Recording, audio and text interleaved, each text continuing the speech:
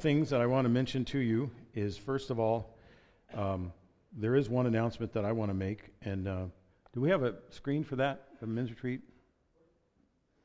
Yeah. So I'd like all the men to get out their phones and look in your calendars and make sure your calendar is clear, September 27th through 29th. We want to get that word out there a few months in advance. We have a men's retreat that's planned that we will be responsible for with 2 or 3 other churches that have been invited to be part of that. And so we'd like you to make that a priority in your schedule and plan to be there if at any way possible. So make a note of that. And also, I wanted to mention as well a couple of things. First of all, we want to pray for Karen. In fact, I'm going to take a moment to pray for her in just a minute. She's having knee replacement surgery number 1 tomorrow. And then number 2 will come following that, I'm sure. But we want to pray for her to have God's grace and healing quickly. So let's take a moment and pray for that, and I'll make it a couple other announcements too. So would you extend your hands towards Karen as I pray? So, Father, we just come to you as a God of healing and strength, and we pray for Karen right now. We pray for her knees. We pray for healing to take place, and we pray that you would do it in whatever way necessary. Use the surgeons, and we pray that you would cause healing to take place quickly, recovery to be quick and sure, and that you would give her strength in the knee that's worked on tomorrow, and we just pray that you give her grace, a good rest tonight as she anticipates the morning. And just keep your hand of protection upon her, we ask in your name. And everybody said amen. Amen. The other thing I wanted to bring you up to date about, 2 more things. This doesn't mean a lot to some of you, but some of you will remember an elderly gentleman that used to be part of the church named Al Reimers. And Al apparently took a fall, we're not sure exactly when, and was in his backyard for a few days, unattended, undiscovered. And when they found him, he was pretty disoriented, and so he's now in a nursing home in Sayville, not wanting to eat. And Al, I think, is probably, 85, 86, somewhere in there? Yeah, so he was a longtime member of the Christ Community Church that was here for many, many years. And so I want to remember him. And then also, and I apologize to our guests that are here this morning, just a few family things for us to get up to date on. Kathy Trudell is home healing and went to her surgeon on Wednesday and everything's going well. Nicole had a shunt put in her head to drain the fluid off her brain, and she's home. She got home yesterday and seems to be doing okay, but long road ahead. So continue to pray for them. That's why we haven't seen them for many, many weeks, because they've just been, I think Kathy's on surgery number 3 within the last few months. So all right, if you would take your Bibles, please, and turn to James chapter 1, verse 12. I want to read through these verses and then make some comments this morning.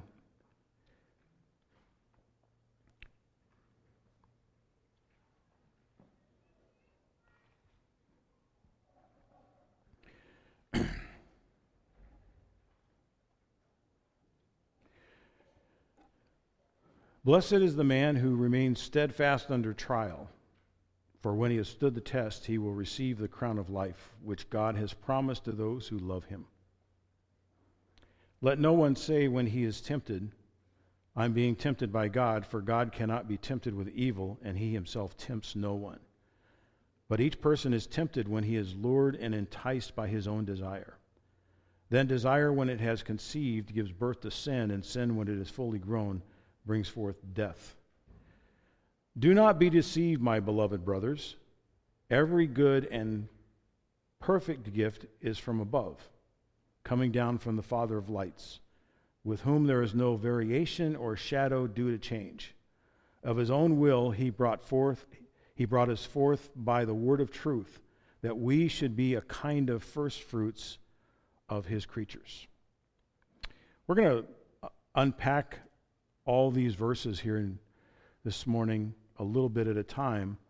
But to begin with, to kind of lay the foundation, how many of you have taken advantage of, is it called 123andMe or Ancestry.com, the DNA tests that are available? All right? One of the scary things about those DNA tests is that you find out that you had a great-great-grandfather that was a stagecoach robber, or spent time in prison because he was this axe murderer or something like that. That's the risky part of all of that. And then, then there's the discoveries, the great stories that happen. Kathy got contacted by a cousin that she didn't even know she had, that through one of the DNA tests found out where her relatives were, and one of her relatives was Kathy's mom, would be her aunt, I guess, and Kathy, her cousin, and all these years she's been looking for her family, so she found her family through a DNA test. Another thing I want to ask you to begin with this morning is how many of you know what a genogram is? Anybody know what that is? Huh. I should have had one ready to put out there, but let me explain it, and you'll have to kind of picture it. It'd be easier to show it to you, but I'll try to describe it the best I can. A genogram is basically diagramming your family tree. And it's a counseling tool, a technique to kind of look at your family of origin, to figure out some different dynamics that occurred in your family system, generally going back 1 or 2 generations at the most, recognizing that there are different dynamics that are part of your family system that have impact and influence and contribute to the way you relate to certain situations. Like, for example, one pastor I know of did a genogram with his wife, and in his family, there was a lot of conflict.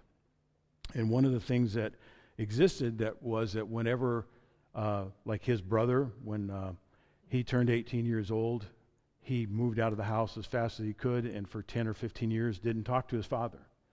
There was that kind of breakdown in relationship. And this particular pastor, in describing the genogram that he had done, he said when he turned 18, he couldn't wait to get out of the house because it was nothing but conflict with his father. And so later in life, he and his wife had raised 4 adult daughters. And it was time for them to launch out of the nest, and they were off to college, and some of you can identify with all this. They're off to college and looking for settling into their own places. And he was going through a lot of anxiety about it, just really frustrated about the whole situation. And he realized where the anxiety was coming from. It was coming from his family of origin. He realized that from his past, he was recognizing conflict that occurred there, and he was letting that conflict influence the present. And his wife reminded him.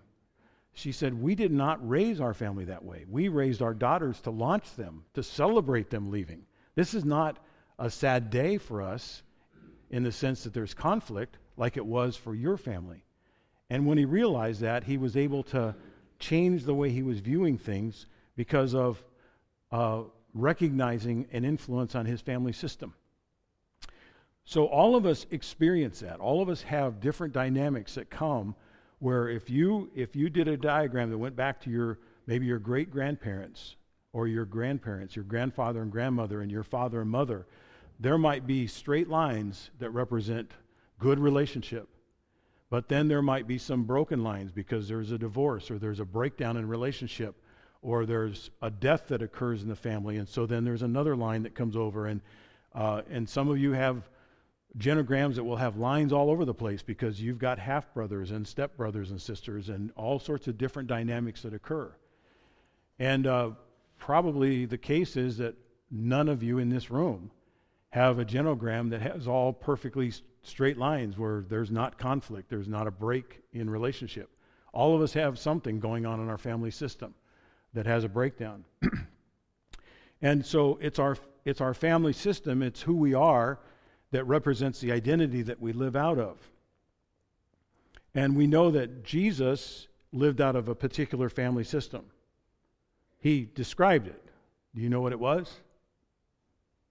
His description about his family system was, "When you have seen me, you have seen the Father." And So I guess if you think about it, what I should be saying in terms of the relationship to my own father is, if you've seen me, you've seen my dad. And for some of you, you would say, if you've seen me, you've seen my... No, I don't want you to see my dad in me. I mean, that's different. But Jesus gives us an identity that changes all of that. Because we should be secure, excited, filled with joy if we are representatives of our Father. Just as Jesus was filled with confidence in his sense of identity of who he was. When you've seen me, you've seen the Father. And so all of us as believers receive this particular honor. The honor we have is a family name. It's a family name that came even to the early church. They were called Christians because their identity was with Christ, so they became Christians in the sense of that family identity. And God honors us for protecting the family name. There's one phrase that all of us should desire to hear at the end of the day. Do you know what that phrase is? Starts with well. Well done, good and faithful servant. God will give us a reward at the end of the days based on our intensity and our intention to be faithful to honor his name and protect his family name. So this passage gives us a choice. And the choice is to be either a son of the enemy who tempts you to be something that you're not supposed to be, that represents temptation and sin and failure and brokenness, or you have a choice of being the son of a father who defines the destiny of your life and articulates it and lets it work itself out in such a way that you have confidence in who you are. And not only do you have confidence in who you are, but you have confidence in your ability to bring influence, the influence of the Father's kingdom, into the lives of other people. And so we're not supposed to be a son that the enemy tempts us to be. We're supposed to be the son or a daughter that the Father destines us to be. So that's what we want to wrestle with this morning. So if we have that passage, we can put it back up there, Emily, and we'll start with verse 12 and talk first of all about our spiritual DNA. This is what, if we did an Ancestry.com, spiritualancestry.com in each of you this morning, and we drew blood, spiritual blood, this is what should be in your spiritual DNA. Blessed is the man or woman who remains steadfast under trial. In other words, there's deep joy that comes from receiving God's favor. Do you know where this word blessed is used most often in the New Testament? Think about it. Jesus used it.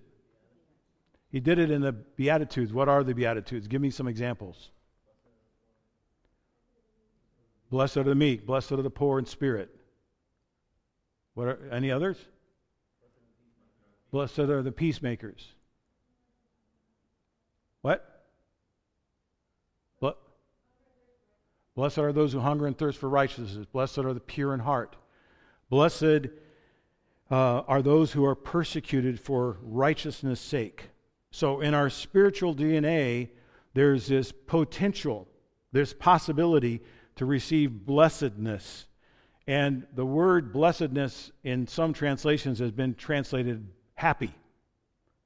It's a lot bigger than happy. It's not like, oh, I feel so good. It's not like the feeling you have after having a really good meal or hearing a good joke.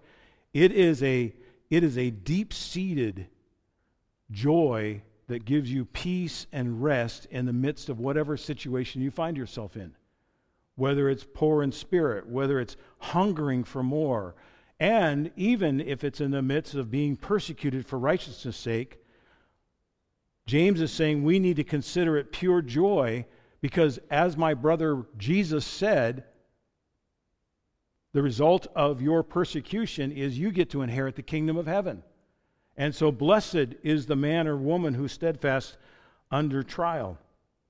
And what he's describing is what it's like for the person who gets in the winner's circle. I'll give you an example. You could give me all sorts of examples. Brian might give one after running a marathon, or Mimi would. There's this sense that, running a marathon, I would guess, is not just about winning, because only certain runners are the winners in terms of running the best. But isn't there some sense of happiness that comes, or a fulfillment when you get to that finish line and you get the medallion around your neck? I ran the marathon, right? Right? This week, the only person in here that cares about this part is the fact that this week is the U.S. Open golf tournament. All right? And so one of the clips they play whenever they have a tournament like the U.S. Open golf tournament is they'll play this clip where they have several U.S. Open winners over the last several decades describing what it was like to hold up that trophy, to be recognized as the winner of the U.S. Open, that sense of being in the winner's circle.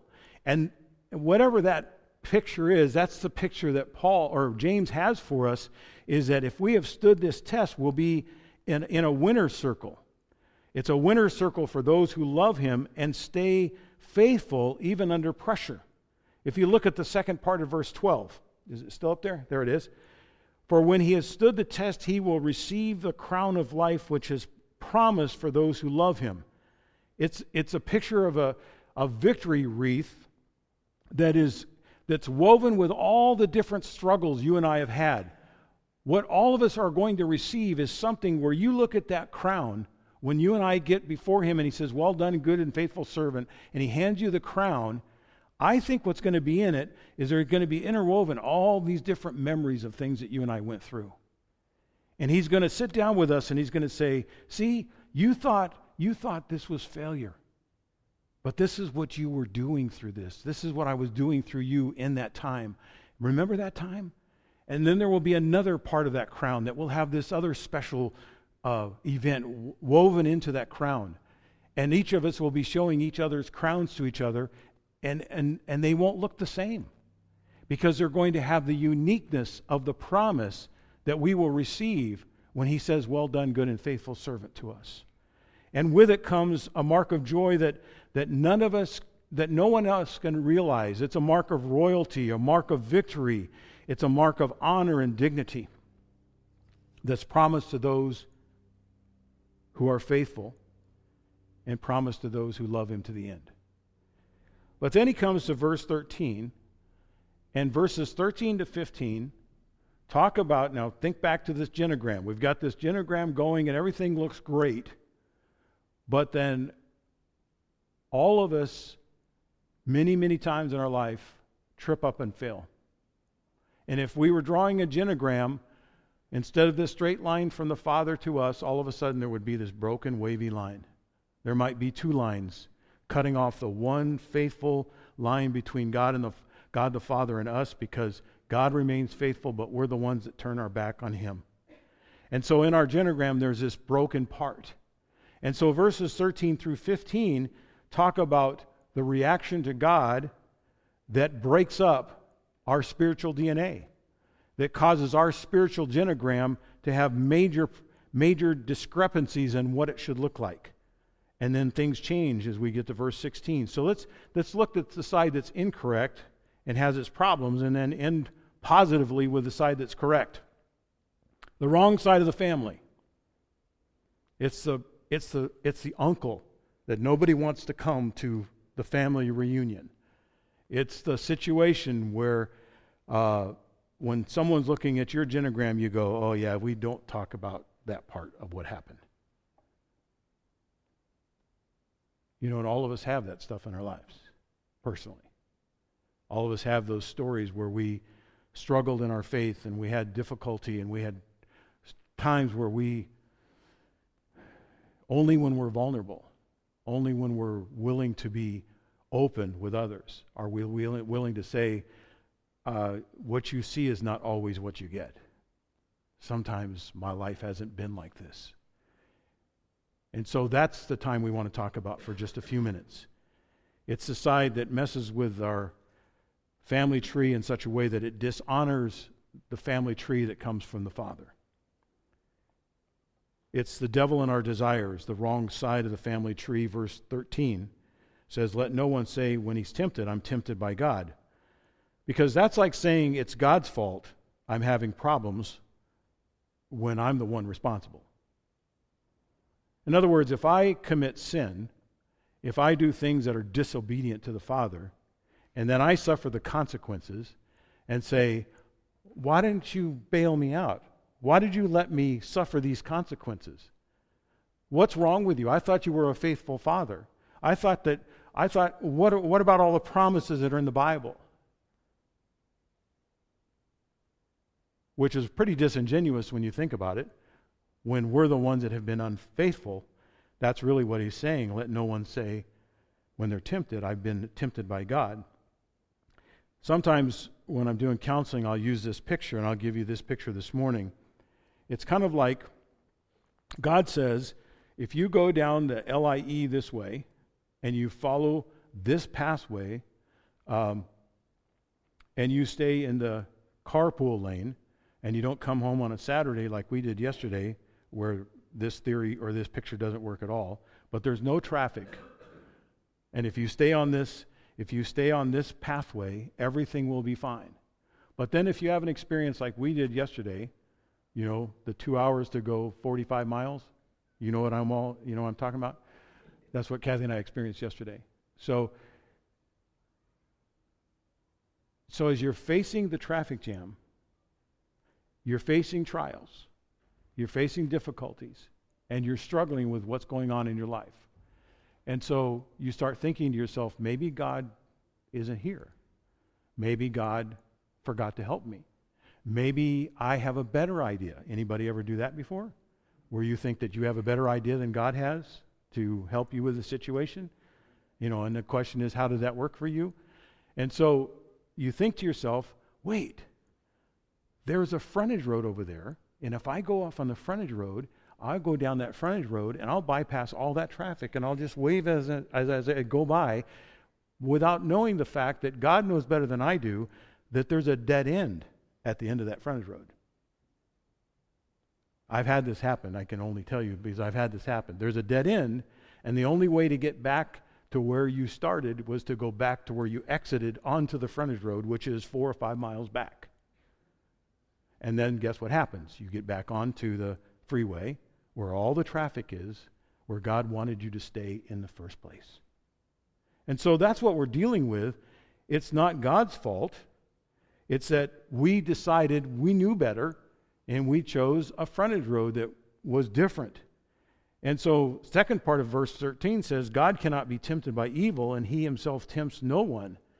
And this is an argument by James really against the whole pagan idea that good and evil coexist and are equal. Good and evil are not equal with one another. And our failures are not God's fault. In fact, the reality is God wants us to succeed more than we do. God does not give us tests to fail. He gives us tests to demonstrate what we've learned. Put this verse up on the screen for me, Emily. 1 Corinthians chapter 10, verse 13. This is familiar to all of us, I think. No temptation has seized you except what is common to man, and God is faithful. He will not let you be tempted beyond what you can bear, but when you're tempted, he will also provide a way out so you can stand up under it. God's way out of temptation happens through a couple different ways. It happens through his presence. Jesus said, I will never leave you nor forsake you. Another passage that, Emily, you could put up for me is Hebrews chapter 2, verses 17 and 18. It's through the model that Jesus set for us. Therefore, he had to be made like his brothers in every respect so that he might become a merciful and faithful high priest in the service of God to make propitiation for the sins of his people. For because he himself has suffered when tempted, he is able to help those who are being tempted. We don't have to mess up the family tree when we're tempted. We just need to lean into the one that gave us the family tree that represents who we should be. He gives us His presence, His model, and He gives us His guidance. Another passage in Psalm 119, verse 105, your word is a lamp to my feet and a light for my path. Now I have one more thing, and that is His forgiveness. Can somebody quote for me 1 John 1:9?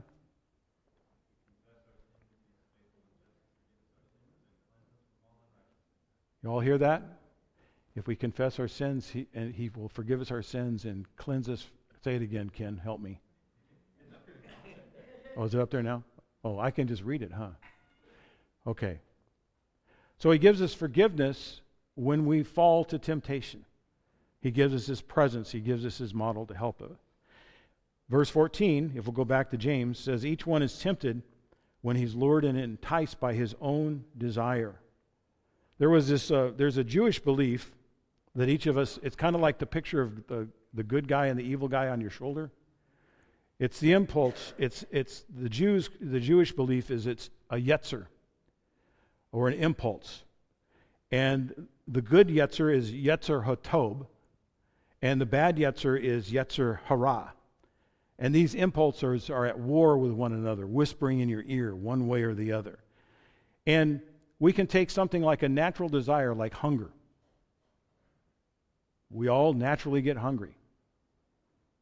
But hunger and fulfilling the normal need that we have turned into gluttony and eating way too much, is that okay? What is that when that occurs? It's sin. And it's desire, it's temptation turned to desire that is conceived into this sin. So all of the normal human desires we have, the good yetzer, the hatob, is whispering to us, this is the way to handle that desire. The desire for sex, the desire for good things, the desire for food, the desire for enjoyment, the desire for comfort. All of those things are normal desires, but when they are turned into, conceived into sin, then the evil yetzer, the yetzer hara, is whispering in our mind, and they start messing with the family tree. And so what we need to do is when we have desires, that's a good place to pay attention to where our desires are leading us. You know, when you get hungry, say, okay, how am I doing these days with the volume of food that I eat? You know, when I have a certain particular longing for comfort and contentment and rest, how am I doing? Is it turning into laziness? Or is it used for the purpose of recreation and Sabbath like God wants it to be?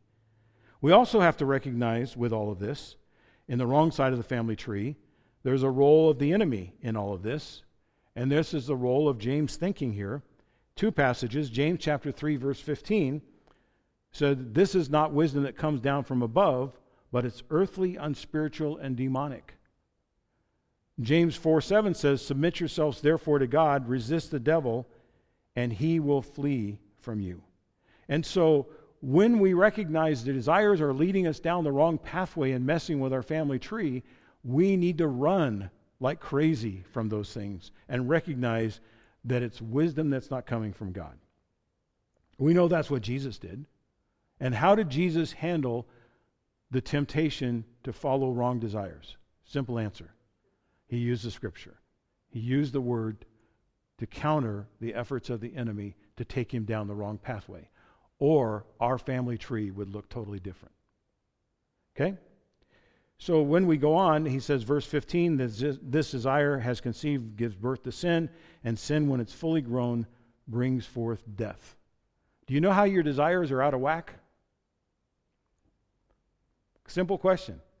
Are my desires bringing life to me, or are they bringing death to me? And if they're bringing death, then I've gotten stuck on the wrong side of the family tree. So let's finish up with this. Conceived desire or temptation leads to death. Tested faith leads to life. So let me take just a few more minutes.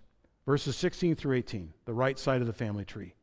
Don't be deceived, my beloved brothers, which means don't Stop being deceived about the truth of God's goodness and the source of sin and evil. Recognize that even the demons, they believe in God and they shudder. But don't let yourself be deceived like they are. And the ingredients and the antidote to wrong thinking and wrong believing comes when we remember where goodness exists and where it comes from to us and how it changes the family line. And that's in verse 17. Every good and perfect gift is from above, coming down from the Father of lights, with whom there is no variation or shadow due to change. So, like, for example, when we look up at the sky at night, what happens to the stars and any planets that we can see, and the moon?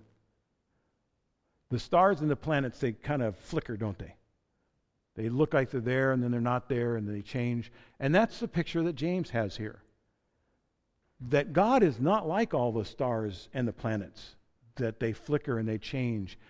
And then with shadows, all of a sudden, the shape of the moon changes and all of that. None of that affects God. He doesn't change like that at all.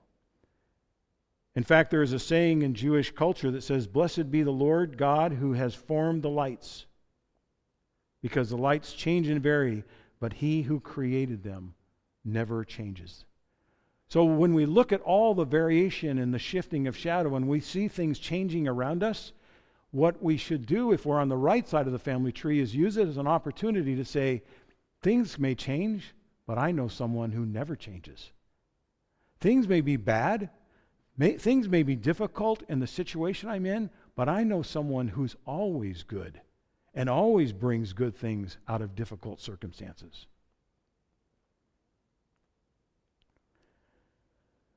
Verse 18 says, of his own will, he brought us forth by the word of truth, that we should be a kind of first fruits of his creatures. You know what first fruits kind of literally means? It means favored ones. What do most merchants do when they open up their business and they get their first customer? What do you see framed on the wall? The first dollar. And I don't know how God does it, but every one of us are the first dollar to him. This is my first fruit. Here's another one of my first fruits. Here's another one of my favorite ones. Here's another one of my favorite sons or my favorite daughters. That's what he means when he says first fruits. And I want to end with this story that describes for us perfectly how our family line can be affected so that we stay on the right side of the family tree. Several years ago, I heard a testimony from a pastor named Rich Wilkerson. His uncle, you may know, his name was David Wilkerson. David Wilkerson was actually an evangelist. Way back before there was MS-13 gangs and all of that, David Wilkerson had a tremendous ministry to the gangs in New York City. One particular gang member, Nicky Cruz, who's now in his 80s, said to Dave Wilkerson one time, "Preacher, if you don't shut up, I'm going to cut you into 100 pieces." And Dave Wilkerson said, "Nicky, if you do that, all 100 pieces will still be saying God loves you." And so Nicky Cruz is a testimony of a family lineage that came from Dave Wilkerson. Well, Rich Wilkerson, Dave's nephew, was sharing the story that, I'm now a fourth generation pastor. But he said the story could have been different. The story could have been a lot different. Because my great-great-great-grandfather, I think it would be, actually had been a murderer. And he, for some reason, had been released from prison. He said, I don't know the circumstances, I don't know why he was released, but when he was released from prison, he was wandering the streets, not knowing what to do with himself, didn't know where to go, didn't know where his family was, and he walked into a church. And as he walked in the church, he heard this pastor preaching a message about the gospel of Jesus Christ, and he invited people to come forward if they wanted to give their lives to God and see their lives change. And he thought, I don't have anything to lose. And so he went to the altar of that church and he gave his life to God, and he became a preacher. He became a pastor. Rich Wilkerson says, think about the fact that if my great-great-grandfather had not been released from prison, if he had not providentially wandered his way into a church, how different my family tree would look.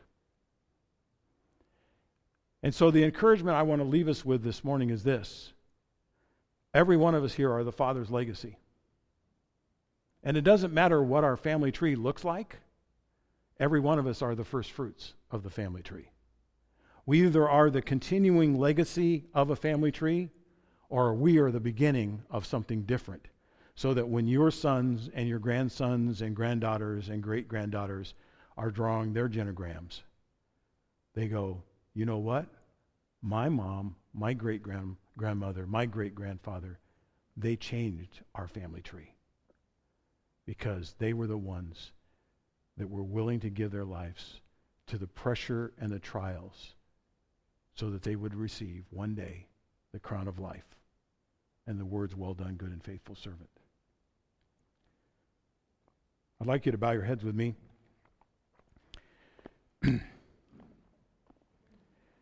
And we need to do two things as we finish. One is, everyone, not everyone, but a number of you I know, you have people that are in your family tree that you just as soon forget. And sadly, it could be a mom or a dad. And there's not a lot you can do about it except to acknowledge that and ask God to redeem what was lost. Maybe you need to forgive. Maybe you need to let bitterness go. Days like Father's Day just brings back nothing but frustration and headache for you. And so we're going to go after that this morning. We're just going to ask God to help us with that. And then I want to pray that God would empower all of us to carry the Father's legacy and be the ones that carry a family, that begin to draw a family tree that looks different, maybe different than the rest of our family does, in a way that represents the Father, the Heavenly Father. So would you pray with me? Lord, I want to pray first of all for anybody that is struggling with relationships in their family. And whatever those relational problems are or may be, I pray for peace. I pray for healing. I pray for reconciliation.